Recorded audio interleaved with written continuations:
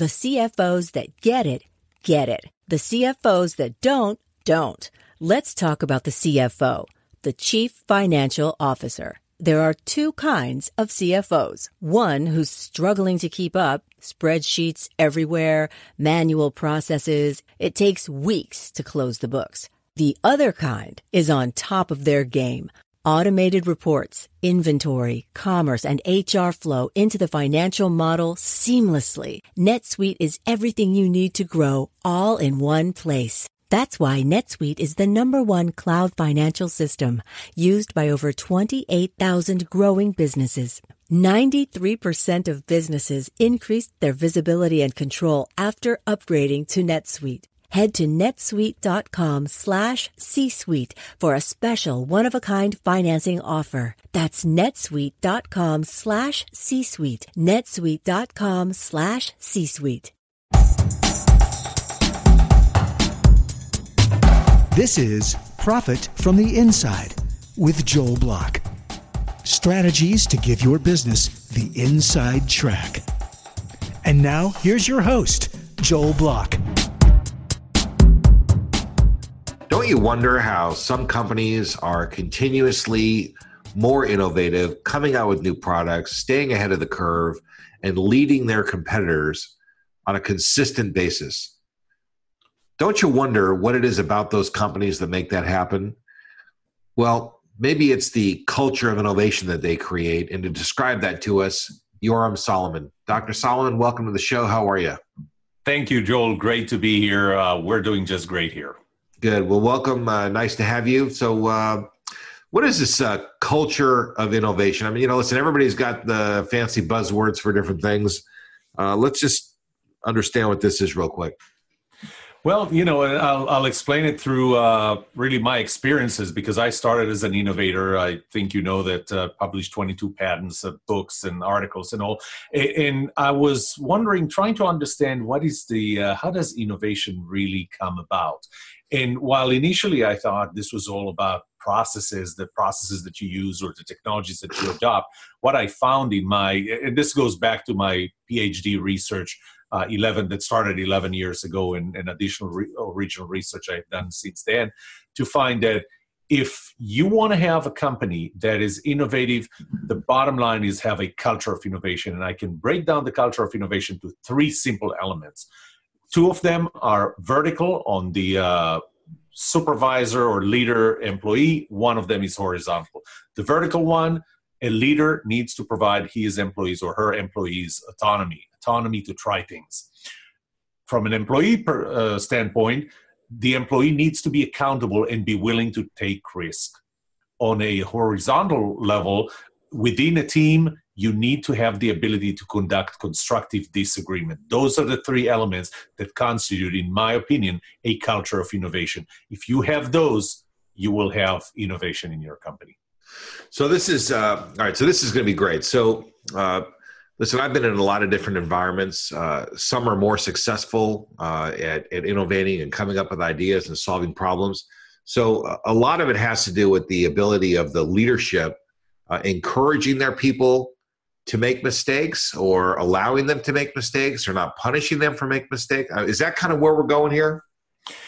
Exactly. And, the funny part of it is that when I ask leaders, when I conduct a workshop, and I ask leaders 3 questions.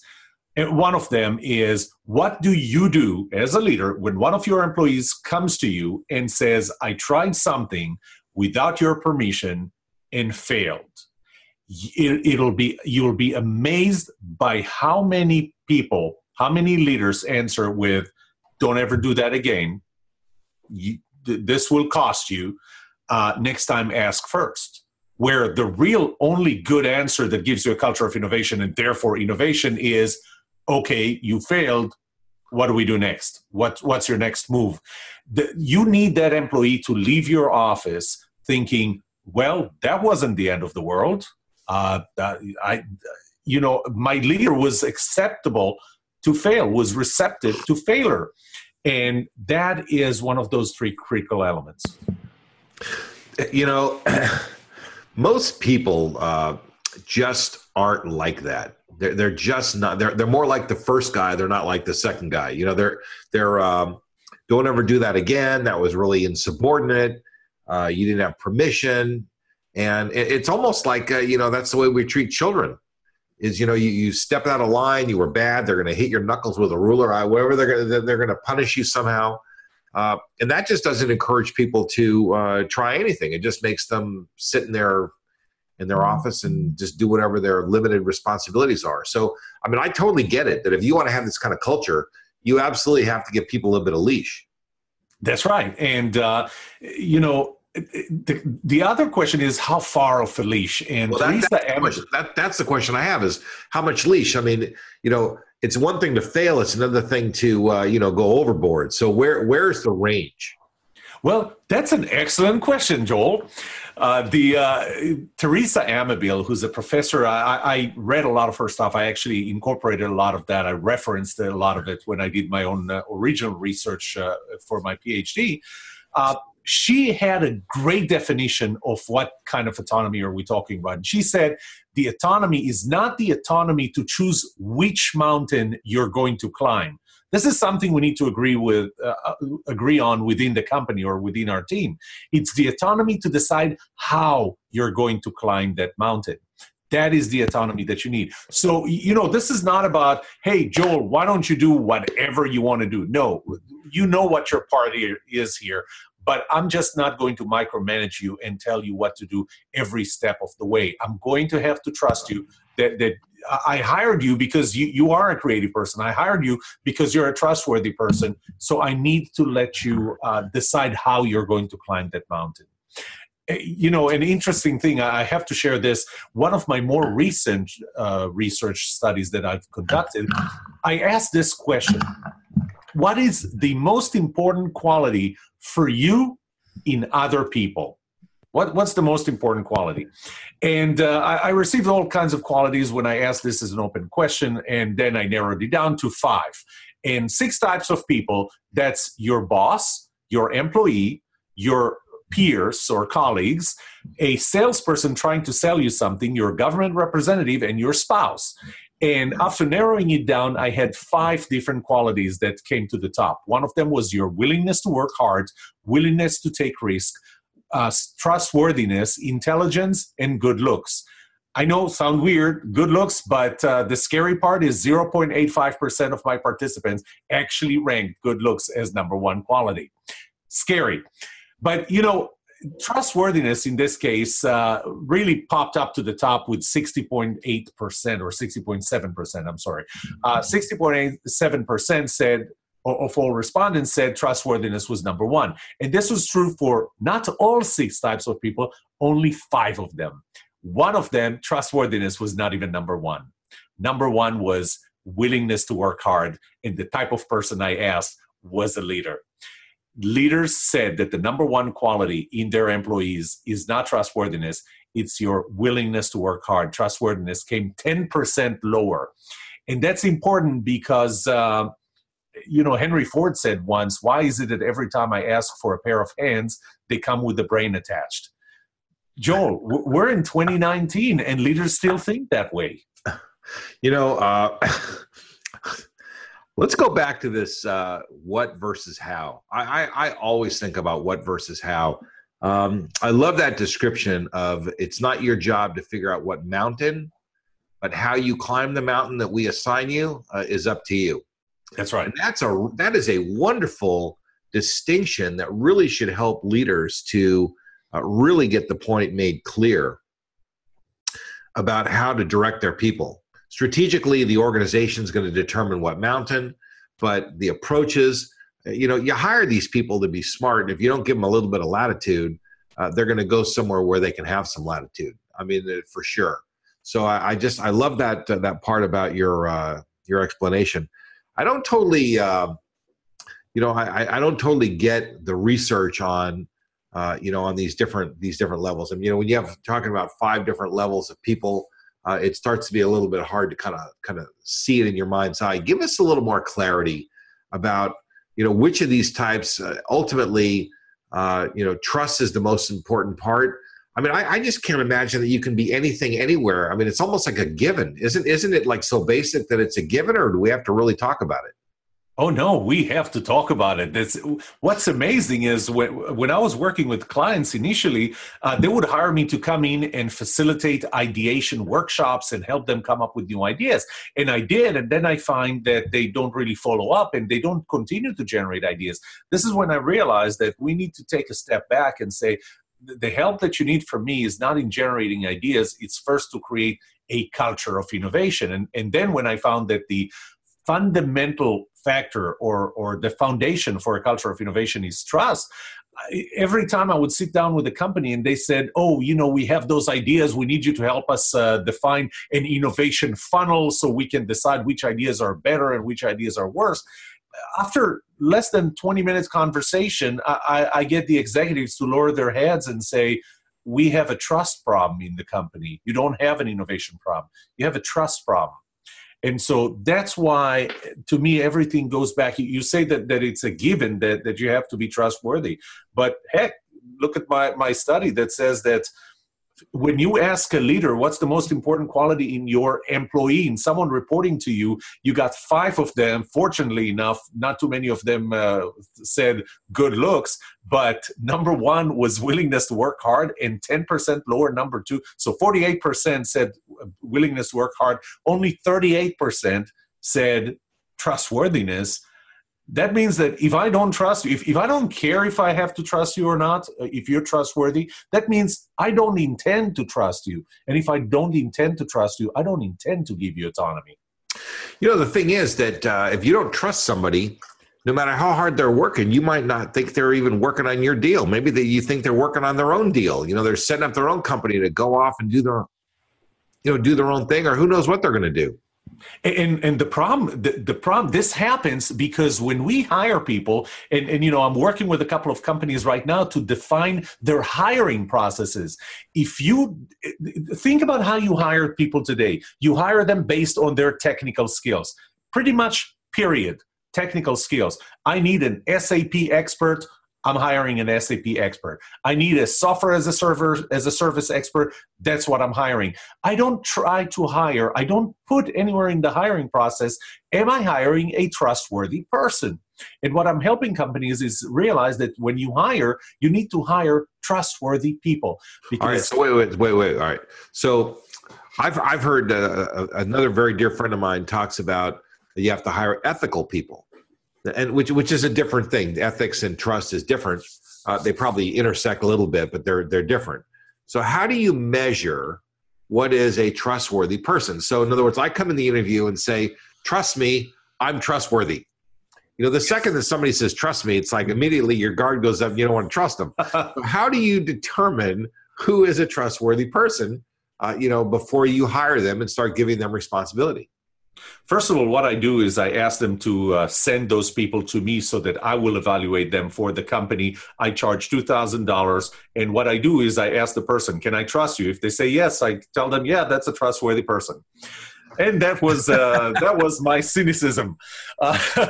Actually, you laugh. You probably didn't expect this answer, but I do have a formula. Over the last several years, I developed a formula of how trust gets built and how can you define if someone is trustworthy or not. That formula has 6 factors in it, and they're broken into 2 parts. One of them is how do people behave during interactions, and the other is what do we know about this other person? And I call it context. So this is the contextual versus the transactional or interactional.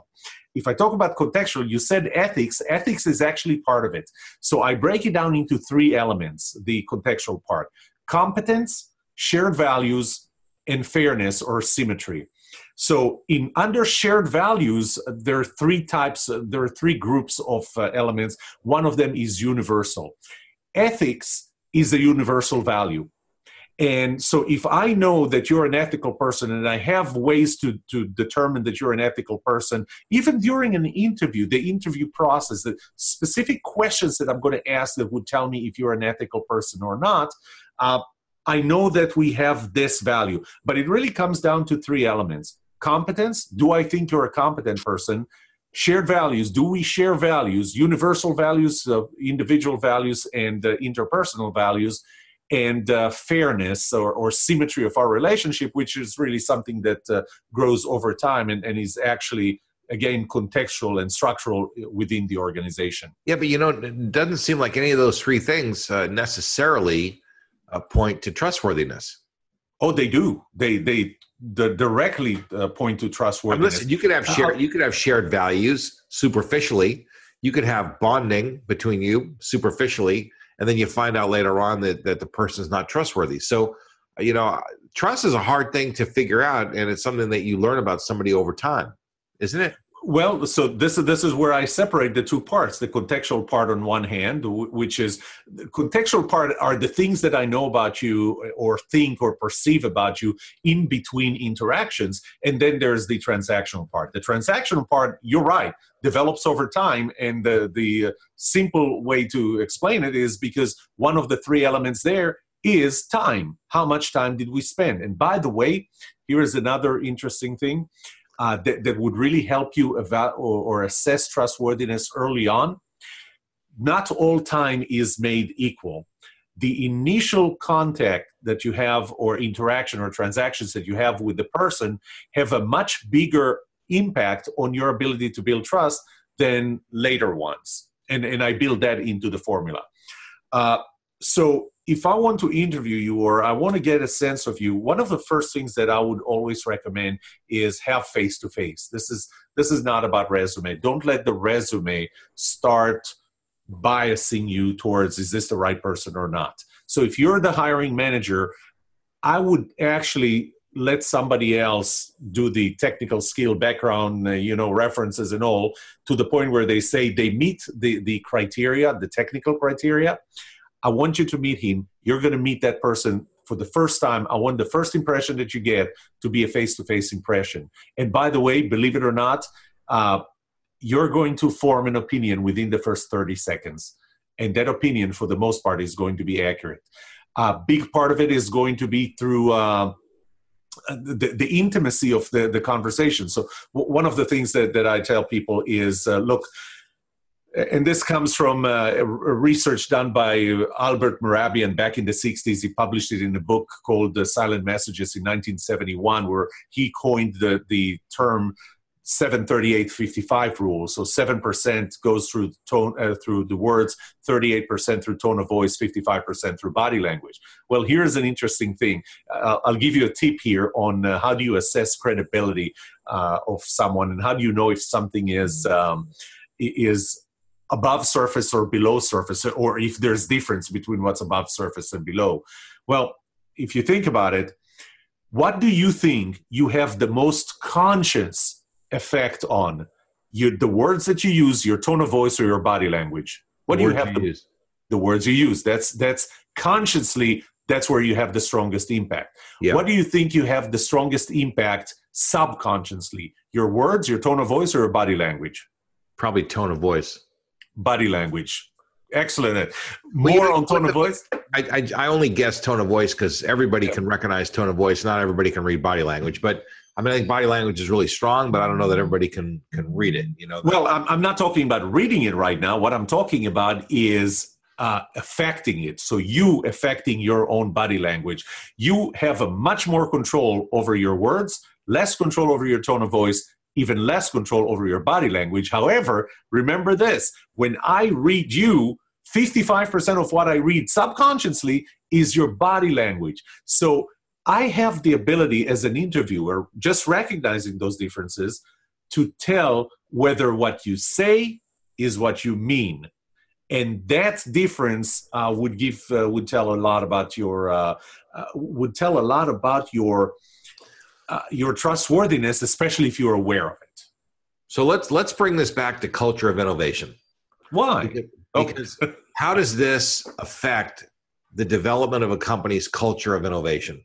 They got to hire good people. They got to hire the right people. They got to make sure that they have the certain technical skills and they have certain backgrounds.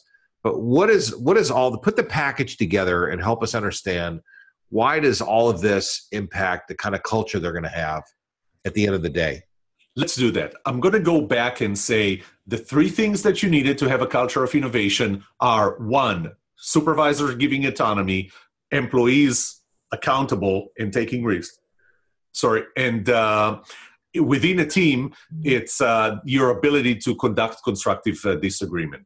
Now, I'll break down constructive disagreement into 3 things, which are: 1, your willingness to be vulnerable with me when we argue, ask stupid questions, suggest stupid ideas. 2, my willingness to give you direct and honest feedback. And 3, your receptivity to that kind of feedback. All 3 of those, plus as a supervisor, your willingness to give me autonomy, plus as an employee, my willingness to take risks, all require trust. Without trust, you're not going to be willing to be vulnerable. You're not going to be willing to give me feedback. You're not going to be receptive to my feedback. As a boss, you will not give me autonomy because you don't trust me with that autonomy. And as your employee, I'm not going to be willing to take risk and be accountable because because I don't trust that that's not going to hurt me. So we connected trust to culture. So those elements of a culture of innovation depend on trust. But, and this is what I do with organizations, so how do we build that trust? And as I said before, you build this trust through the interactions and things between interactions, some of them through the hiring process and through allocating people into specific teams. But the other is, how do you conduct business within teams? So we have a trust issue. We got to make sure that we're good at trust. We understand that, the whole thing. At some point, though, leaders have to be taught to be open-minded, and leaders have to be given autonomy by their leadership to allow for errors, allow for flexibility in a budget, both a time budget, a financial budget, to make sure that they're not going to be chastised for errors and other kinds of things. So, I mean, it really starts right at the top. Who's teaching these people that it's okay? Where does the training come from? Where does the spirit, the enthusiasm, where does all of that come from? Does it just they have to hire the right CEO and it trickles down, or is there a process that makes it happen predictably? Well, actually, you asked who teaches them. I do. That's what I do. I teach them how to do that. But yes, I do take them through a process. I have so far, and this list is still being developed, I have 35 habits that, and they vary between leaders, followers, team members, and salespeople. How do you develop those habits? How do you track that you develop them? How do you develop that trust? I'm a big believer that every person can use those techniques, but there's when I wrote a paper called 18 plus 1 factors, 18 plus 1 habits or rules, on how to build trust and innovation culture. The plus 1 is, if you can't build trust, stop trying. At some point, you need to know that you stop trying. I always tell companies that the silver bullet is start with the management team, start with the top leadership team for several reasons. One of them is this is the group that controls the resources. If they don't trust you, you don't get resources. So it has to start with them. But the second thing is they serve another role, and that is, and I like to use the analogy of, if you have a toddler, and that toddler learns how to walk, what's the next thing that they do? They start to run. What's the first thing that happens? They fall down. What's the first thing that they do, that your toddler does after they fall down? What's the first thing that they do, Joel? They get up and they try again. No, they don't. They try, they cry? They try, they cry. They cry, no, all right. Even that's not what they do. The first thing that they do, and most people miss that part. The first thing that they do is they turn around, they look at you, and they try to see, am I supposed to cry or am I supposed to stand up? That is, if from a parenting point of view, that's exactly correct. And if the parent is all freaked out, the kid gets freaked out. And if that's right. The parent is like, it's not a big deal, the kid's like, it's not a big deal. And you're 100% right about that.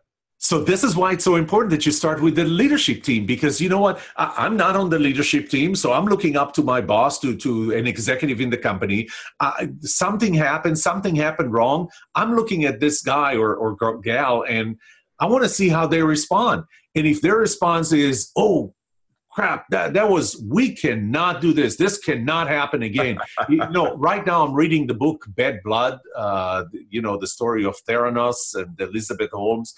It's a captivating story, and I see different things than what others are seeing. But when I look at that book, when I read this book, what I read is how they reacted to everything that was happening and what their employees got out of it. Because again, this goes back to what happens if I failed? How do you react? So I'm a very strong believer that for those two reasons, one is employees are looking at how you behave, and two, you control the resources. The starting point always has to be the top leadership team.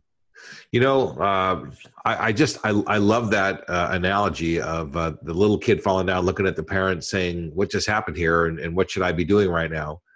Because that is really the truth. And our employees, the people that follow us, our tribes, they're not children, but they're still looking at us like they were. And you know what? I just think that it's absolutely correct. So I talk a lot about the inside track. What's the best, the fastest, the smartest way to make something happen. And really it always starts at the top. It always starts with the senior leadership. And they're going to set the tone for whether it's okay. Listen, no one would disagree that trust isn't a critical factor.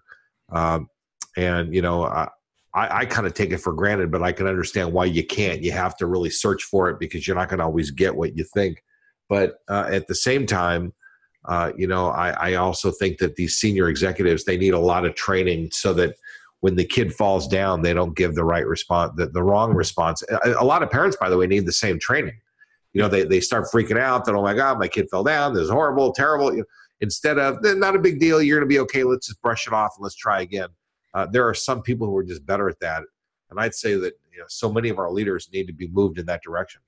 That's right. And by the way, I would distinguish the word training from policy, because you cannot put a policy and say, Joel, you're a CEO of a company. Joel, from this moment on, you will trust your employees. You will give your employees autonomy. It's not going to work. It's not going to work because you don't trust me. And if you don't trust me, it's just not going to work. I can't force you to give me autonomy. So it's more about training than it is about telling you what to do. And training happens slowly. I mean, let's try and push the envelope a little. Let's try and give this employee a little more rope and let's see what happens. And, I have a new logo for my company as of last year. And the logo looks like it's two circles. And think about two circles with arrows. And on this circle, one circle, it says actions. That's half the circle. It's an arrow. And then trust. So you can start with action and win trust. And then the more trust you have, the more trustworthy actions you get, or you can start with trust and expect those actions. And I think what you'll find is that they both work. So you can wait as a leader, you can wait until your employees earn your trust. That might be a little slower than I'm going to trust a little and give more rope and give more autonomy. I'm not going to go all the way because I don't feel comfortable, but I'm going to trust some. I'm not going to start at zero trust. I'm going to trust some, and let's see how you react, how you respond, how you act based on this trust. And I think what you find out is, oh, wait, that trust was warranted. I guess I can trust this person more, and so on. Yeah, there must be kind of a rhythm though for how much latitude to give somebody. I mean, is there kind of a rhythm or a set of rules, or is there a way to know, give them this much rope and then give them a little bit more rope and a little bit more rope? I mean, you can't let somebody control financial decision making or go out of control on financial decision making, because companies operate inside of budgets and they have certain constraints. So how do they make those determinations? So one of the tools that I advocate for is something that I call the boundary agreement. And, and I have to tell you a story. I worked for a Fortune 100 company. I was a general manager of a $100 million business unit. And by the way, I told that story in the book, in my 7th book, Culture Starts With You, Not Your Boss. that's one of the stories there, even though it's not exactly using my name or any of the other people's names. But so I had a salesperson, and she was calling on this large company, and you know how the game is, right? She goes there, she asks me what's the bottom line price. I give her the bottom line price for my components. She goes there, she gives them the bottom line price. If they're really serious, they get to the point where they say, okay, we need a lower price. She says, well, that's the walkaway price that I have. And they go bring in the general manager. They bring me in, I give them a better price, we close the deal. That's how the game is being played. Well, but I played the game differently. I said, I'm going to tell you how much this component cost, really. And she was shocked because nobody ever shares cost information with salespeople. I told her how much it cost. I said, look, this is the gross profit margin, under which my life becomes hell on earth from my boss. So I don't want to get there. Now you have those informations, you go get the price. She went, she got a price that was actually gave me a better margin. The company didn't believe it, so they called me. I flew over. It was actually in California. I flew over to Silicon Valley, sat with the procurement manager, and he said, okay, this is the price she gave me. I need a better price from you. And I said, no, you don't understand. She's the person who's going to give you the price. Whatever she gives you, I back up. So when you talk about how much rope and what's the cycle or the rhythm, my answer is build a boundary agreement. Tell that person who works for you, these are the constraints of my job. My job is the level above you. These are the constraints of my job. This is my cost. This is my gross profit margin targets, and so on. And let her operate within those. That's how you do it. Instead of I'll tell you if what you're doing is right or not, because I know things that you don't. Tell her what you know that she doesn't. That's a whole other thing is that, you have to support your people. So, like it or not, you have to stay behind the person. You can't leave them out and throw them under the bus. So by you saying that, hey, listen, this person negotiated the deal, this is the deal, that gives that person a lot more incentive, confidence, and reassurance that they should keep doing more of the same. So that helps that person trust you. So trust is a reciprocal deal. It goes in both directions, right? Well, so since you brought this up, trust is a two-way street, but not necessarily symmetrical. You see, Joel, you may trust me less than I trust you, and that's okay. And this is why whenever I look at trust relationship between two people, I look at it as two separate relationships, trusting relationships. One between you and me, how much trustworthy do you think I am? And two is how much trustworthy I think you are. And it may not be symmetrical. Yes, they do help each other. They do reinforce each other, but they're not necessarily exactly symmetrical. Interesting. And it's okay that they're not symmetrical. It is. It is. The first thing is you're my boss. I work for you. This is not necessarily symmetrical. We're in the same team. You may think that I'm more competent than I think you are. And that's okay. So you may trust me with something that I may not trust you with, and it's okay. That's interesting. That's probably a whole other discussion. But it, this really what my takeaway. I go back to that the what versus the how, because that's the very simple component of this. That the company picks the what mountain, what strategy, what platform, what process. And then you can figure out how you're going to be successful with what tools we've given you or what assignment we've assigned to you. That's so right. I really love that. And that, to me, that's the inside track. The track is that just understanding the role of the people in a very clear way is very significant. And that's a really powerful takeaway from this discussion. Yep. So, well, listen, Yoram, I want to say thank you for joining us. Thank you for sharing your insights and for participating here this morning. It's been a pleasure to talk to you and really kind of getting a sense about the culture of innovation and how to develop that and how to bring the best out of our people. Sounds good. Thanks for having me, Joel. And 2019 is going to be a great year. Trust me. All right. Well, listen, your contact information is in the show notes and people can be in touch with you. So thank you very much for participating. Thank you. You've been listening to Profit from the Inside with Joel Block. Strategies to give your business the inside track. For more insights and to learn more, visit joelblock.com. How about a shout out and a giant thanks to my podcast producer, David Wolf, and his team at Podcast and Radio Networks. Profit from the Inside simply wouldn't be what it is without David and his team. For more information or to learn how you can launch and produce your own podcast, reach out to podcastandradio.com. Produced by Audavita Studios. Connect your voice to the world.